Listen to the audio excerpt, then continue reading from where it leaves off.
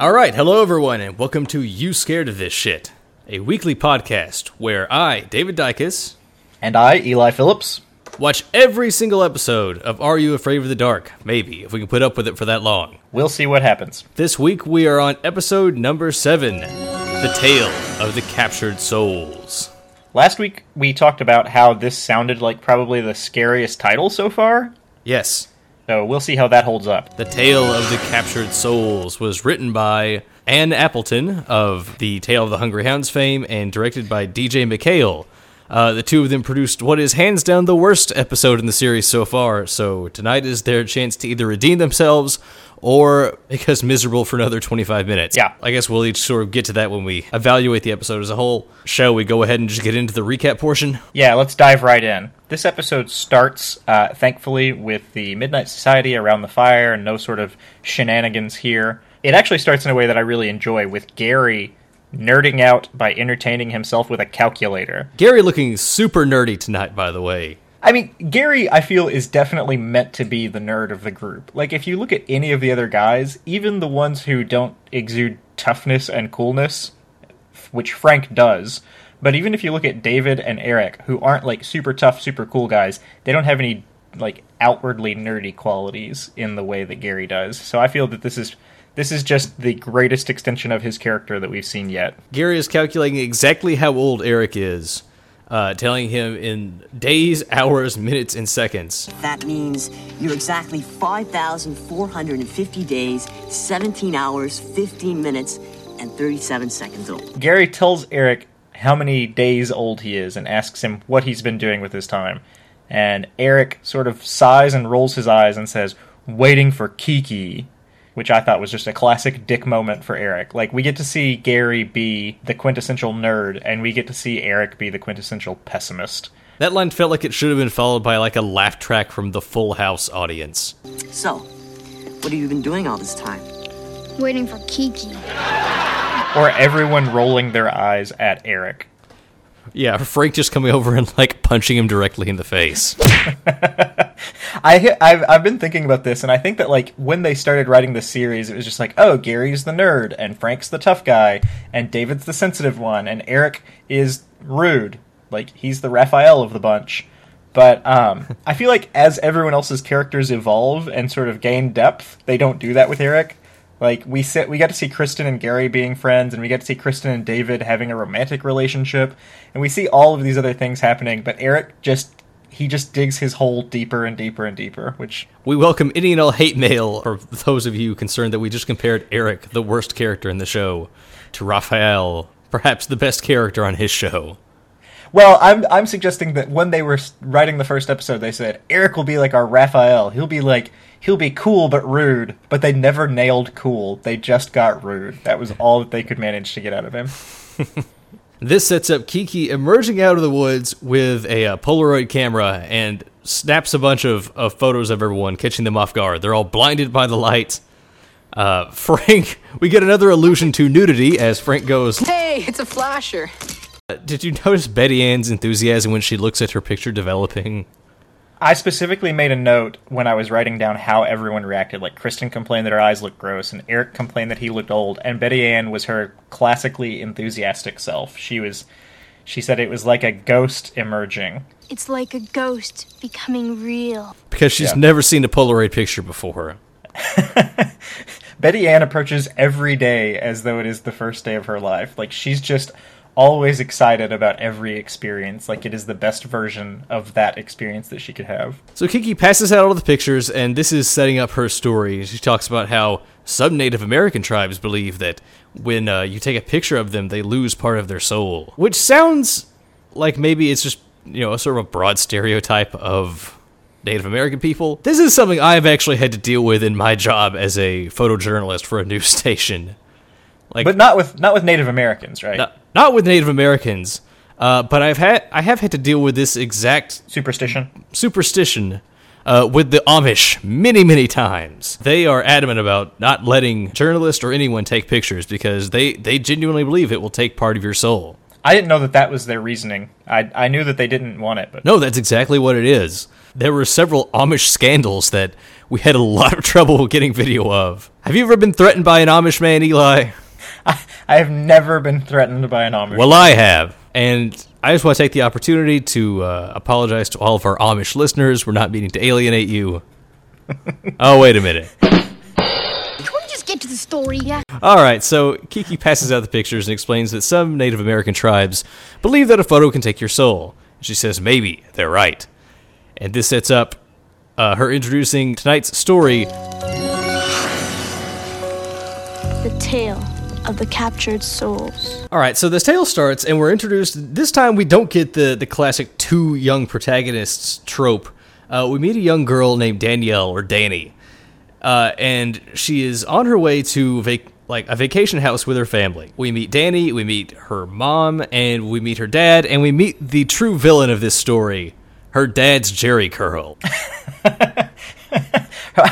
I was about to say the opposite. I was about to say that her dad is the protagonist of this episode, because they roll up to this hotel in a convertible, and her dad has like a Jerry Curl mullet with sunglasses on, and he is great.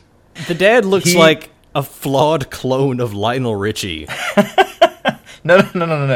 He's definitely an improvement. Like, he's amazing. Yeah, he's got a very, very sort of classic late 80s, early 90s look that I thoroughly enjoy. The family pulls up to this like historic looking house. They're on vacation there for the week. Danny is unhappy that they didn't get to go somewhere exciting like the beach, and she sort of begrudgingly walks up to the house and gets ready to go in. But the door is locked, and she tries to find a key around the door. We get our first hint of plot as she touches a mirror and gets zapped. Yeah. This is the first mirror that we see in the episode, which I normally wouldn't point out, but it's a very strong plot point, and they set up the foreshadowing very early on, like before we even meet our antagonists, which I thought was well done. The door opens from the inside, and they're greeted by a very obviously evil child named Peter. You must be the Selmans. I'm Peter Curlin, the third. Peter looks like what ghosts look like in other episodes of the show. He's very pale, and he's wearing very old clothes that are all like sepia toned. He looks like a kid who died doing the Charleston. He's got suspenders on and black trousers and like a shirt that was probably meant to be white but is definitely like an off-white gray, and he has a terrible, terrible haircut. Are you insinuating he died from like doing the Charleston too much? Like one of those old-timey dance contests, he just did it till his heart gave out? He is the John Henry of the Charleston. So yeah, we meet this ghastly-looking child named Peter, who very cryptically answers the door and greets Danny. Danielle. Yeah, Danny. And leads the family in. Yeah, he mentions that they have the whole place to themselves in kind of a way that wouldn't be an ominous sentence, except for the way that he delivers it and the way that the camera captures his face. Like, he does a little side eye as he says it. You have the place to yourselves. So we know that he's up to something. Yeah, in every shot we see Peter, he's like leering, or like he has his head tilted down at a very suspicious angle. Like, despite him being physically gray, there are no shades of gray with this character. He's very obviously the villain from the moment that he steps onto the screen, and he delivers every line like a cliche villain who is really tired. So he leads the family into the house, he gives them a brief tour, says they have the whole place to themselves for a week, and he takes the parents to their bedroom, which is just packed full of mirrors. There's an entire wall full of mirrors of various sizes, and Peter explains that his family collected them. Yeah, that they had a mirror collection. Danny comments that this is weird, right as her dad throws himself down on the bed, and we get a shot from the view of the mirror on the ceiling. And he says, I kind of like them. Is this the perviest joke in the show so far, or is it the second perviest behind the Yowza that we got in Super Specs? Oh, don't worry, we are about to hit the perviest joke in the entire show. So, Danny, while this is happening, she kind of ignores her dad, and she touches one of the mirrors to straighten it because it's crooked, and gets shocked a second time. Ouch! Peter sort of brushes this off and says that the house has faulty wiring, and Danny comments on how weird it is that there's faulty wiring in the mirror. Peter brushes this off and says that he'll show her to her room. She goes to her room. It's sort of a generic pink girl's room. Of course, there's a big mirror in it. Pretty inconsequential. And then we cut outside to Danny and her dad playing catch with a softball. I was actually sad that there wasn't something more extreme about her room that we could comment on. Like, in a house that is insanely full of mirrors, I was hoping we would get to make another joke about Frank, and her room is the plainest in the setting, so we brush past it really quickly to everyone outside hanging out. Yeah, that shot is just there to establish that she has a room and she doesn't have to sleep in, like, the laundry room or something. So we cut outside, they're playing catch. Peter is there, sitting on the steps, sort of observing. Jerry Curl Dad pretty much forces Peter to come and participate with them, and we see that he is the worst person to ever put on a baseball glove.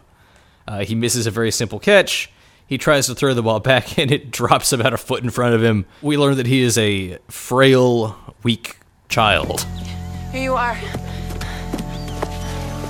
The shot, I love when he throws the ball, and it immediately cuts to the dad's feet. Like, you don't even get to see the ball hit the ground or anything. Peter does a bad job of throwing the ball, and we just do a hard cut to the dad's feet, and the ball, after a second, slowly rolls up to his foot. It's like the saddest thing. And we hear the dad quietly resolve to never play sports with Peter again. Well, maybe not. So the mom... This was the moment where I sympathized with Peter. Did it hit too close to home?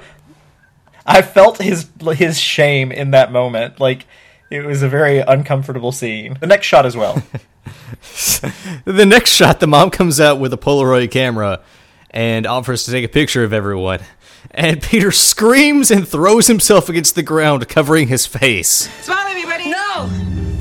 Yeah, he reacts like he's trying to hide from an atomic bomb blast. Did this hit too close to home? I definitely related to, like, just reviling cameras at that age. I never wanted pictures taken of me when I was, like, in 8th grade or something. I always felt like I looked dumb in every picture. After recoiling in pain, Peter offers to take the picture himself, goes up, snaps a shot of the entire family, and then holds the photo up and grins maniacally to himself. Yeah. Just because we needed reminding once again, Peter is evil. There is something afoot. Yeah. Like, there's just no reason for him to be that amused by the photo. It's so heavy-handed. I kind of like Yeah. After a certain point, it happens so much in this episode that it becomes endearing. Like, that's sort of the magic of Are You Afraid of the Dark, is that sometimes they'll take a stupid idea and just repeat it to the point where it becomes charming. Which is why we count the number of scream takes, yeah.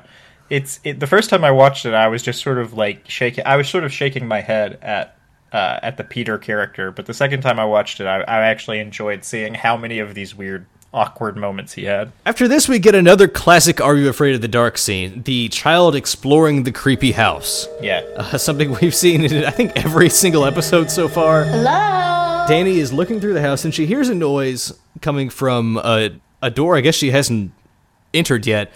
Hasn't explored yet. Yeah, it's a big house that they're in. It's a big house. She opens the door. She sees the softball they were playing with earlier that has, like, fallen down a set of steps. And she goes up the steps to find Peter's room. Peter's room, I'll point out, has like, one of those woven straw hats that you would see someone wear if they were in a barbershop quartet, which I think sort of furthers my theory that he died doing the Charleston. Yeah, there's a lot of vintage antiques and clothing and, like, period stuff in his room that maybe sort of raise some questions. Peter burst into the room, surprising Danny, and explains that he has the house all to himself. I do what I want, when I want. It's like a dream come true. And we get what is by far the creepiest line of this episode and maybe the entire series. She asks Peter, What do you do for fun? and he is sitting on the bed with his hands behind his head and sort of raises his eyebrows at her and says, What do you want to do? I have in my notes here just, ew. And especially knowing what we learn later in the episode. Oh, yeah. That makes it 1,000 times creepier. Yeah, he makes multiple comments throughout the episode that creep me out. I mean, I think he displays an obvious attraction to Danny. It's super weird. Which, if he was a ghost, if I'm spoiling it here, but if he was a ghost, that would be fine. About 2 seconds later, that question is, in my mind, answered almost, not definitively, but almost definitively, because Danny finds, on his dresser by the window, she finds a bunch of flowering plants. He has a little garden growing, but it's hooked up to all sorts of scientific equipment, and there are dials and levers. Yeah, he has this bizarre contraption that is connecting a pot full of roses and like a pot full of geraniums. And the roses are withered and dying. The geraniums are full of life and doing really well. It's natural selection, with a little help. There's also a picture that she finds of... The picture is labeled, like someone has branded it with the date 1920, and it shows a teenager that looks identical to Peter. Peter says it's his grandfather. Yeah, he says, oh, me and my grandfather looked a lot alike. And this is sitting on the table next to the two sets of flowers, where one set is dying and one set is blossoming. So at this point, we, the audience, pretty much have the plot figured out. We know exactly what's happening here. Peter is, like, somehow sapping the life from the people who live in this house and transferring their energy to himself. He's been doing this for a while. Like, there's no mystery really left. It all kind of lays it out there. Yeah, it's also important to note that we get a close-up in this scene of Danny with a very big, like, it looks like a wart, but I think it's claimed to be a pimple that has developed on her cheek since in between the last scene and this one. What are you doing? Nothing. Really. What? Don't be such a dweeb. Well, it's just... Well... I think you're breaking out. Yeah, she has this monstrous blemish that Peter points it out to her, and she runs out of the room to examine it. And then we get maybe the best scene in the entire episode, where Peter reveals a hidden button, presses it, and his room undergoes a dramatic transformation. His room is the precursor to Arnold's room in Hey Arnold. Yeah! He presses the button. He presses the button that she almost pressed on his desk. He shooed her away from his little science experiment. That's why he pointed out the zit, was to get her out of his room because she was meddling with his science experiment. So when she leaves, he presses the button, and his walls fold out. They have like motorized panels and compartments that fold out, and we see all sorts of like metal and brass, specifically wood and brass scientific equipment. It's a very steampunk laboratory that is hidden inside his walls, and it flips out when he presses this button. Yeah, we see a variety of contraptions and vials and monitors. He's monitoring everyone in the house, and he has 3 specific vials labeled like man, woman, and child. Yeah. I guess he exclusively rents to, like, single-child families. Anyway, they're full of this this red liquid. Basically, this is a visual indicator of him sapping the energy from this family. Yeah. And the centerpiece of all this is a giant, like, cylindrical... It's a giant tube in the center of the room that he steps into and closes the door. Yeah, this looks like the tube that they would put Captain America in before he took the super soldier serum. Like, this is something out of a very cliche science fiction movie where you get in this giant brass tube with a heavy vaulted door and a window so that you can see the person's face. I really like the look of his lab. Oh yeah. It's funny. It's a very Fallout sort of thing. Timely. It has this. We see him monitoring the family. He steps into the tube. Lights begin to flash within the tube. And we get a cutaway to the dad, who is examining himself in the mirror. Like, poking at his beer belly. This is the first time we realize that Jerry Curl Dad is the dumbest man in the world. Because he looks at his watch and sees that it has begun to spin, like, hours are flying by on the watch. Yeah. Something clearly abnormal is happening here.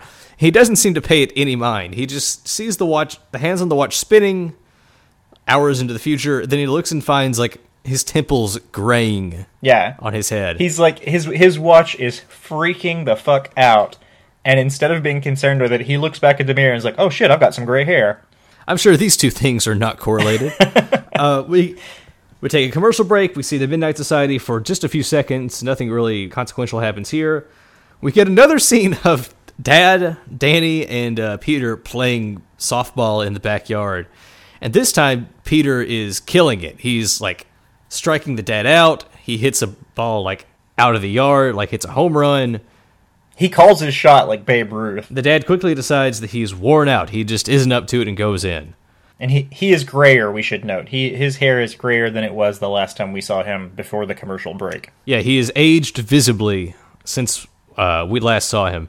Peter insists that he run into the woods. He stops Danny from going and exploring the woods where he hit the ball. So we learn there must be something suspicious out there. We see the mom, who is also very visibly aged. Her hair is graying. Both parents are becoming lethargic. And we see that Danny herself has also aged considerably since the last time as well. She goes to the bathroom, looks in the mirror, sees that her face is like covered in pimples, and she also looks down her shirt for boobs and kind of raises her eyebrows. Yeah, I thought that was kind of funny that was how they showed I mean, it's not inappropriate, but the way that they showed the passage of time here was to make the parents get gray hair and make her get zits and boobs. So after she's checked her bust, she gets frustrated with the pimples that she's seeing all over her face and slams she's looking at like a medicine cabinet mirror in the bathroom. She slams it shut and reveals what is very obviously a camera leering out from the shattered remains of the mirror. We learned one of the reasons why the mirror was shocking her, and it's because there's all sorts of equipment behind it, one piece of which is a camera. Obviously concerned about this, she calls her dad in. Her dad, again, just cementing his title as the dumbest man in the world, doesn't see anything wrong here. Look, there's something really weird going on here. It's just the old wiring. In a mirror. What happened here? Get this cleaned up before somebody gets hurt. Assures her that it's just the wiring, even despite the fact that there's a visible, like, circular camera lens just glaring at them. I wish the camera would have zoomed in and, like, the lens would have extended out from the wall. You think that's bad, honey? You should see my watch. And then he just shakes his head and walks away. Danny throws some water on the lens, and then we cut to Peter stumbling out of his tube, coughing and wheezing, and his hair is standing straight up. It's comically fried. Yeah, she throws water on the camera and causes the camera to short circuit, which then causes his scientific equipment that it's hooked up to in his lab to short circuit, which causes his tube to steam and his hair to stand up like a cartoonish Einstein stereotype. Danny decides to go out and explore the area of the woods that Peter prevented her from entering earlier, and she finds the fakest looking graveyard. I have seen front yards on Halloween night with more realistic graveyards than this. Yeah, these are all obviously like hand cut out of foam and hand painted. He finds, for some reason, Peter's headstone, which doesn't have a death date on it, but indicates that he was born in 1907. And she also finds 4 very curious, kind of hilarious markers. Yeah. Small black figures in the shape of like a man, a woman, a child, and a dog. Yeah, there are little markers, like tally marks, on each of these sort of like icons. So there's a cutout of a man, and on it are all sorts of tally marks showing how many men have like been juiced to keep Peter alive, and how many women. And it's like 30 men, 20 women, 10 children, and 2 dogs. Which is like, it's just, what is the implication there? How much of Peter is dog at this point? What's the percentage of him that is dog? If he absorbs a dog, does he age faster? I love that this is never addressed. I like that we don't know the answers to those questions. Yeah, clearly a dog came to visit the hotel and was like stood in front of the mirror, and Peter was like, "Well, I guess I can't. There's nothing I can do about it. I'm going to absorb some dog." Danny runs inside to explain to her parents that she's figured out the entire mystery. Her parents have now aged to like 100. I guess the years are just catching up with me. They look almost exactly the same. The only difference is that they have like slight wrinkles painted on them and gray hair. They look like they're like 60 or 70. Their energy has been totally depleted. They don't want anything to do with this weird mystery. They both just comically flop on the bed at the same time. Danny realizes she's going to have to deal with this on her own, and so she runs upstairs and activates the secret laboratory in Peter's room. Yeah, she presses the button, and all of his gizmos and gadgets spin out of the wall. She sees them and discovers in the exact same way we did what is going on. Like, she sees the tubes of person juice with the icons of the man, woman, and child on them, and just figures out, like, oh, of course, I get what's happening here.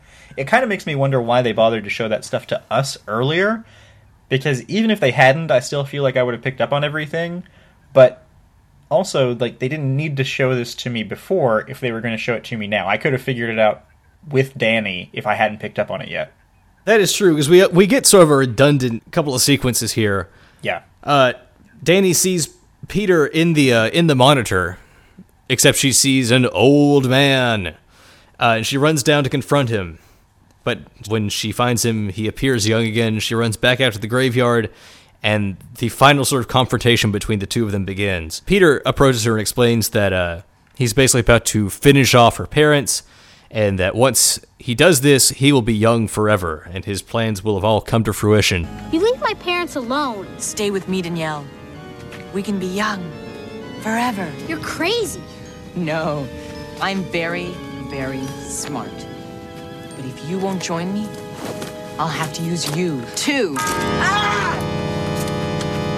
It's too late! You don't have any time! So she races up to the lab. Somehow Peter is already in his tube, like absorbing the last of her parents' juices. He hops out. Danny shows Peter his own reflection in a mirror, and he averts his eyes and shields his face. And she's somehow able to lock him in the tube, and she gets her kick-ass one-liner moment of the episode. Well, you messed with the wrong girl, Petey boy. Danielle, no! And don't call me Danielle.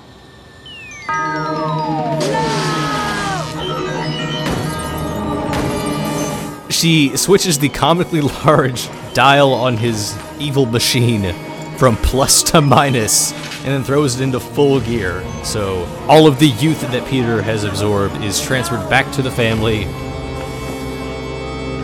Mom, Dad, wake up. We gotta get out of here. We cut downstairs, and Lionel Richie and Mom wake up. They've both been restored to normal-looking people. All of their bad old age makeup's gone. Danny convinces them to get out of the house and go somewhere fun. So they pack up, and as they're leaving, we get a very strange moment where Danny turns back to the door where they first came in, and we just get a glimpse of ancient, 90-year-old Peter looking back at them. Yeah, you can barely see any details of Peter's face. You just know that it is an old person. And you barely know that much. This is not played for laughs. He peeks through the curtain and tells her, somehow through the door we can hear all this very clearly. I'm going out back now to join my family. It's been far too long. Enjoy your youth while you can.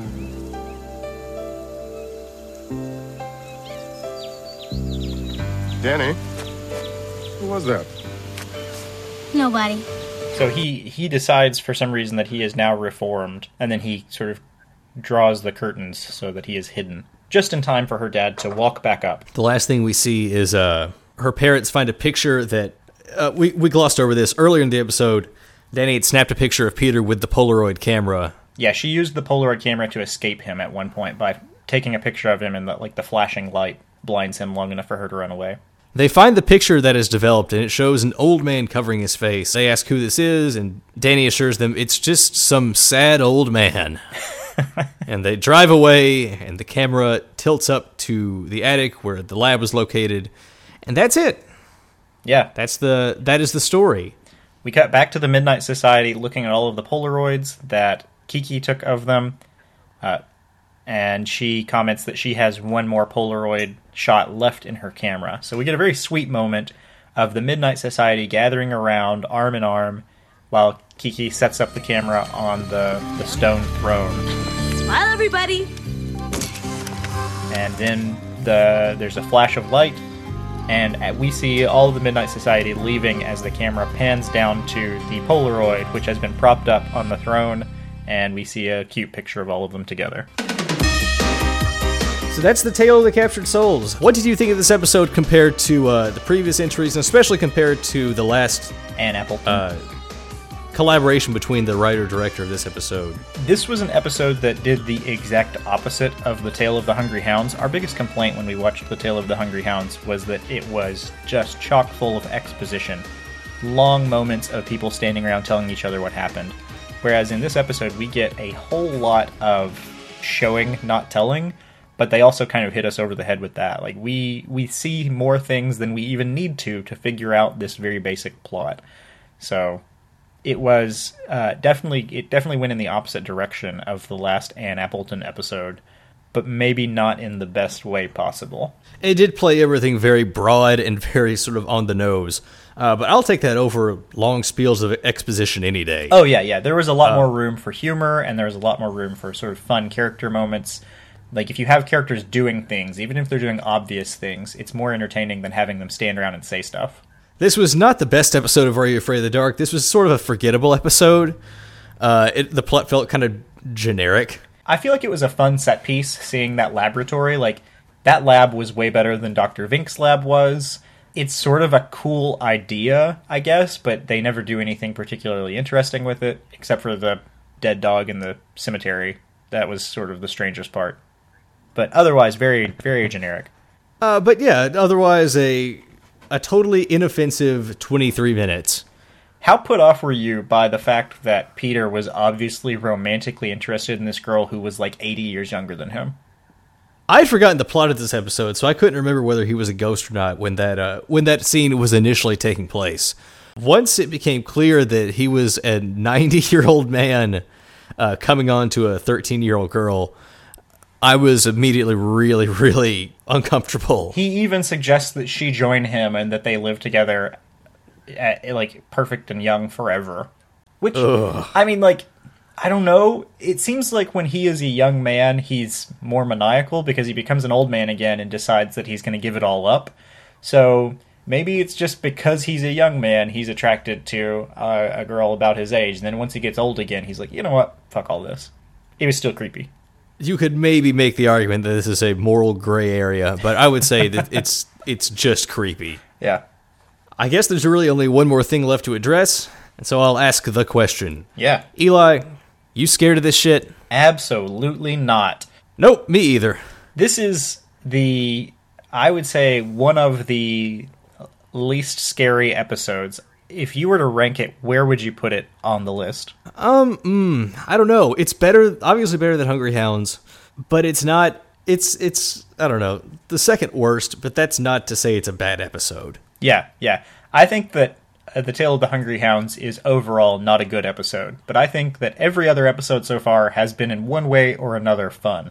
I was not scared of this shit at all. The only, I will say that if I were watching this as a kid, I would find Peter's goodbye at the end to be really unsettling, and it wouldn't be scary, but it would I would probably be traumatized by it for different reasons. The fact that he's, like, deliberately going to his death. Yeah, like, I guess I didn't expect this episode to end with the character, like, growing old and dying of natural causes. Yeah, I think they did that because they didn't want to have the implication that Danielle killed him. And so they have him just accept that, you know what, he's lived longer than most people would. Although I guess, like, not really. He lived a perfectly, like, normal lifespan, didn't he?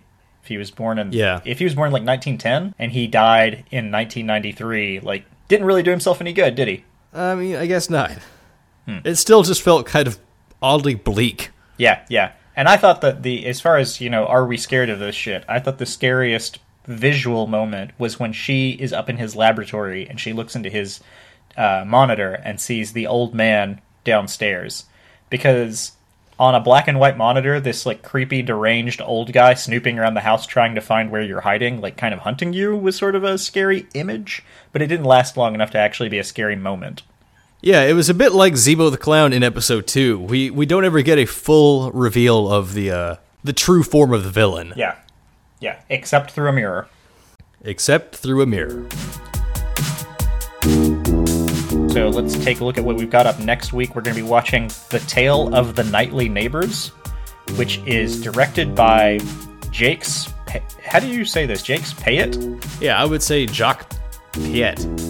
Yeah, and written by Chloe Brown. So she's done some fun episodes. This one's going to be written by her, directed by Jacques, and the story is going to be told by Betty Ann. So I'm very enthusiastic about that one. Can't wait. All right, so tune in. We're not sure when our next episode's going to be. We both have some holiday and personal stuff coming up. But whenever the next episode drops, it will be The Tale of the Nightly Neighbors.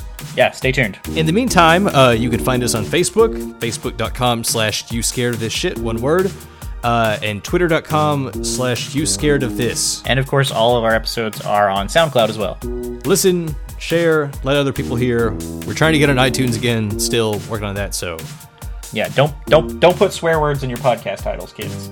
So yeah, keep listening, keep sharing. Thank you to everyone who has enjoyed it so far. We'll see you next time for the Tale of the Nightly Neighbors. So, Eli, do you want to close things?